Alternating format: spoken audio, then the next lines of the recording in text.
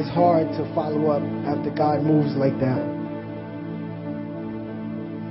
But I'm going to trust the Lord. On Wednesday, Elder Ross and Pastor encouraged us to read a book by Miles Monroe called The Spirit of Leadership. Pastor asked me to speak about chapter 7, which right now it's just amazing, because the name of the chapter is called The Restoration of the Leadership Spirit.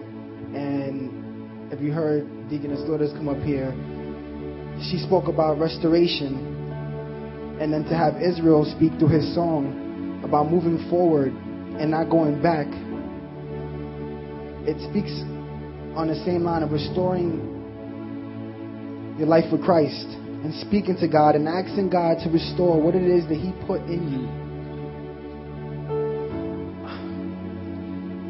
Back up to the Lord. In the book, there's a part that says true leadership has more to do with mindset than methods and technique. It's all about our mindset. We can only do what our mind tells us to do. So it speaks about in the chapter how to renew your mind and restore your mindset to go back up to God and bring your mindset to God. It speaks in the chapter about a lion, how a lion was raised with sheep, and his whole life he looked at sheep, so he thought he was a sheep, not knowing that he was a lion. There came a time where the lion caught a reflection of itself and seen another lion and realized, hey, what I'm doing, I'm a lion. His mindset changed after that and started living like a lion, because he realized that he wasn't a sheep. Most of us say, and I hear this all the time, I am a product of my environment. And we get this mindset because we're raised in the Bronx, or we're raised in Harlem or in Brooklyn, however it is, and most of us, grew up in poverty, and we was struggling for everything that we got, and so we learn how to say, well, I'm comfortable where I'm at. But if you go to church and you understand who God is, you understand that God is not a God of limits. There is no limits to God. So the mindset that you have when you come to Christ has to change.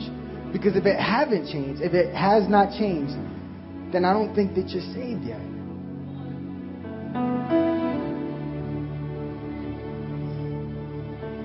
Because when you start understanding who God is, you start letting go of some of those limits that you put on yourself. See, me, I always see myself as a person that was, in the street, and I had a lot of friends that was evil people, and I felt like as if I had to be the same way. I felt like I had to walk around with a negative attitude, and I had to look at the world as punishment because I was living in it and there was no other way to look at it. But until I came to Calvary Christian Fellowship, and until I decided to see God for who he is and understand that God is a God of love, not of anger, I wouldn't be able to stand in front of you and speak about God if I didn't change my mindset. If I didn't understand who God was and start letting go of some of those stinky thinkings, like Elder Ross says, in my life. It's all about your mindset. You have to restore your relationship back with God. It doesn't matter who you are, where you come from, where you lived, what your house looks like now. It matters where you're going to go from here and take it from here and put it and apply it in your life. Restoration is like a renewal. It's kind of like restoring something back. I encourage you guys to restore your lives with Christ if you haven't.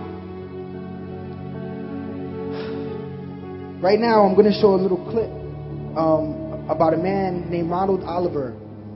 He committed second-degree murder, and he went to Angola jail in Louisiana. His testimony, it's quick, fast. It's nothing too long. But when you see it, I just want you to see how when you restore your life with Christ, things will change. You won't be able to say, oh, I am what the streets say I am. You won't be able to say, I am what my mother says I am. You're going to start saying, I am what God says I am. I am the Word. Play the video. I can't.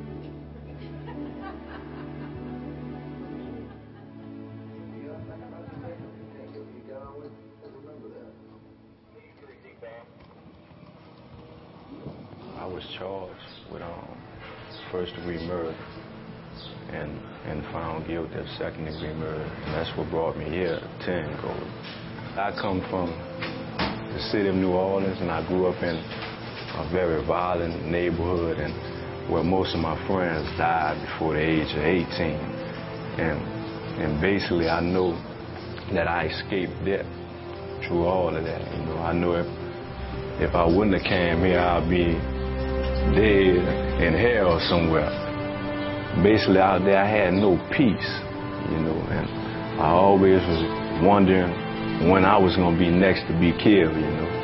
And it got to a point to where I really just accepted it. You know, hey, you know, I guess this is what it's supposed to be for me, you know. And I always lived my life looking back. In a holding cell, I met the Lord Jesus, you know. While the jury was deliberating, you know, basically on my life, 12 people had to make a decision whether I live or die. And at that point, I come to the end of my rope. I was by myself in a holding cell, and I heard God spoke to me. You know, and I remember what my mother always said about God, you know, if you're ever in trouble, call on him. And right there, I cried out to him, and he heard my cry. Man, I have experienced a peace that surpasses understanding. You know, it makes you comfortable in the most uncomfortable situation, you know. And that's the difference that it has in my life. You know, I never have been at so much peace until now, you know. And it's not necessarily this place or the thing that happened to me. It's the Lord Jesus Christ, you know, working in me, you know, on the outside, you know, where I can experience his peace and joy, man. And I wouldn't trade it in for nothing. I've been through the Bible college, received a bachelor's degree in pastoral studies, and now I'm an MA minister. My job is to go from tier to tier and minister to guys, you know, guys who are hopeless, and, you know, and I just share the gospel of Jesus Christ with them. And it's awesome to see, you know, it impact their life, and God doing to them what he done to me, you know, and it's just passing it on. And one of my favorite scriptures is Ecclesiastes 7 and 8. It says, better is the end of the thing than the beginning thereof. And goal is not the end for me. You know, I know he's able to do exceedingly abundantly above all I ask or think, you know. And I believe each day I'm walking into destiny and purpose, you know, and I'm following like Abraham, one step at a time.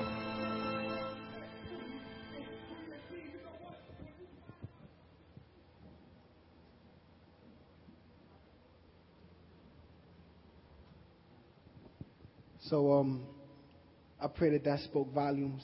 That's something that the Lord put in my spirit actually this morning, because I had front and back paper to speak about my life, but it's better to see other people that are actually living in a jail cell dedicate their life to Christ and allowing them to change their life. And now he's ministering the word. He probably knows more than y'all. Y'all go to church every Sunday. I just pray, Lord, that Father God, those that are lost, those that are broken, Father God, those that are lonely, Lord, will be able to restore their life back to you, Lord. Lord God, that they will seek you day and night, my God, that they will learn how to renew their minds, that they will be able to read Romans 12:2, apply it, Father God, and let them become disciples of your word, to go out there and speak to the nation, go out there and speak to their congregations, to their communities, to the person that they sit next to in their jobs, to the person that they see in the bus stops, my God. I pray, my God, that you will ignite in them, my God, something new today, my Lord. That they will not leave this place by coming up to an altar and getting prayed for, but they'll leave to this place renewed and changed, my God.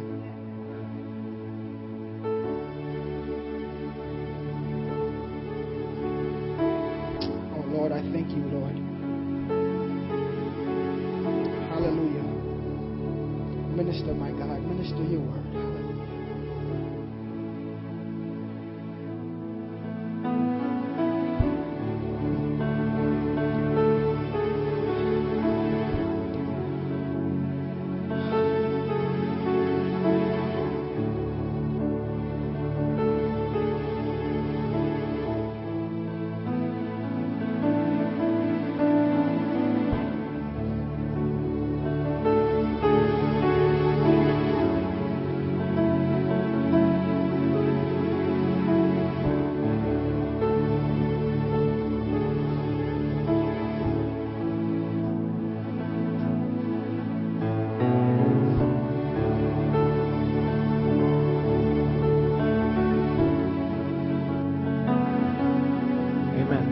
Thank you, Nate. I appreciate it.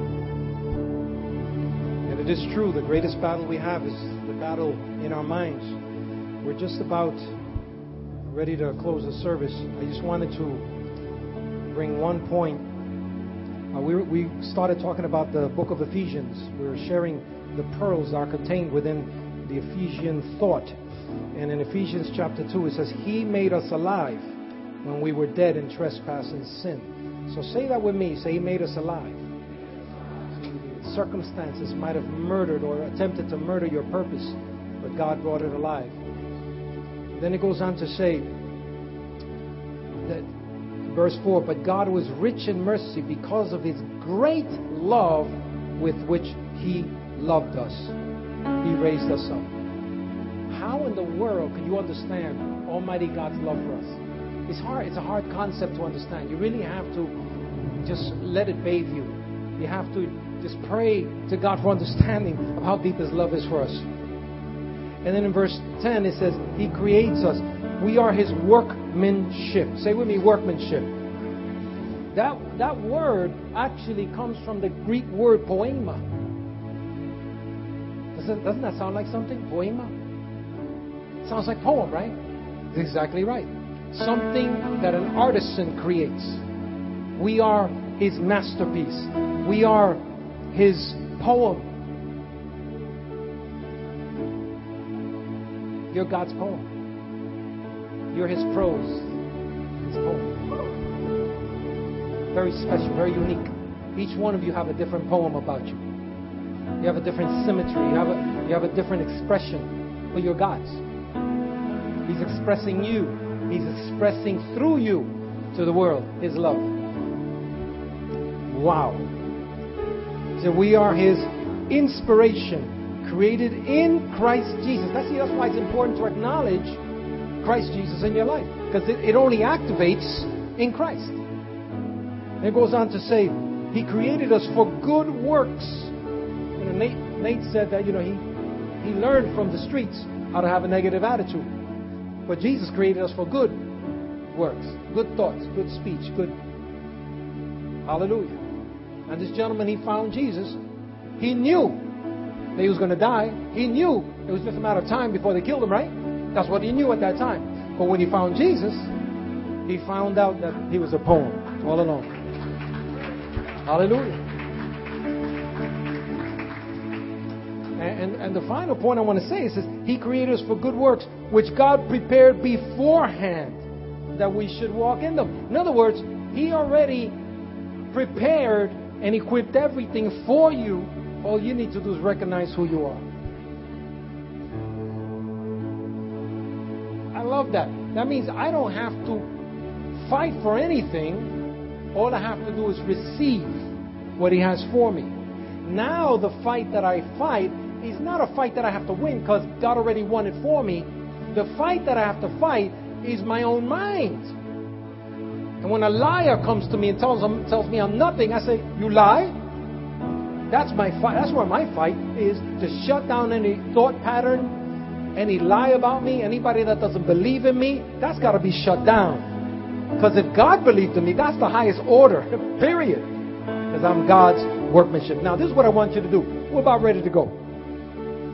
And one thing about this church, you're lovely. All of you are lovely. But half of you don't know each other. You come in, you go out, you don't even say hi to each other, you don't even bless each other. It's all the same five, just, saying hello to each other. This is what I want to do. This is my assignment now, and this is an assignment for now. You prayed, you all repented of your bad attitude. You repented of it. I saw you all here. You all crying, and you all right, fine. So now what I want you to do is I want you to go to 10 people and tell them you love them and honor them. Not the same 10 people you always go to. Different people. If it's the same person, you see, no, not you. You know I love you. Just keep on going to the person that you don't normally say I love you to. I bless you. And don't say that, I love you in the name of the Lord. No, I love you. And I honor you. And from this moment on, every time you see them, you're going to share that love with them. Is that too hard? No, because it's in Christ Jesus. You can do it. You have the power. And from now on, when you're going out, you're going to see them and hug them and bless them and just speak something positive and something eternal to them, right? You're not just going to go in and out, right? Amen? Yeah? Amen? Right? Praise God. All right, let's do that. Come on. At least 10 people. You got to count it. 10 people.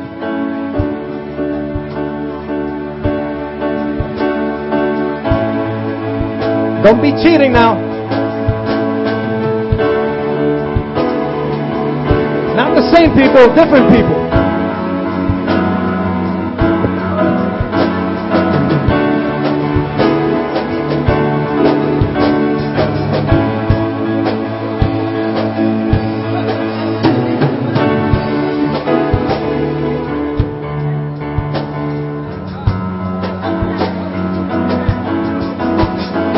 If you hug somebody that you're always doing it, that doesn't count. That's not part of the 10.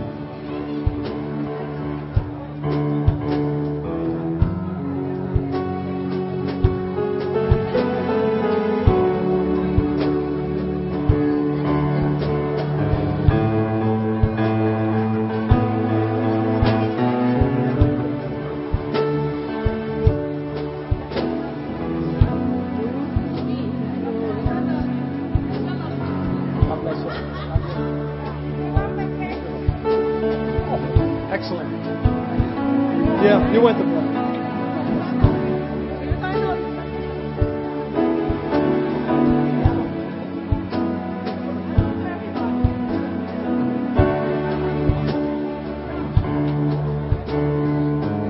Father, we dismiss your people now, and we give you the glory for all that you have done and all that you're about to do. Father, I pray that this healing anointing, this grace, Lord God, would go mightily with your people, Lord God, wherever they go today and throughout the week. Father, I pray for breakthroughs, even as we experience the breakthroughs today. Let it pour out. Let it spill over, Lord God, into our homes, our communities, our jobs, Lord God. We ask it and declare it in the name of the Lord Jesus Christ. Amen and amen. You're dismissed. Keep on. You got to find 10 people that you normally don't hug and bless and say you respect them and love them.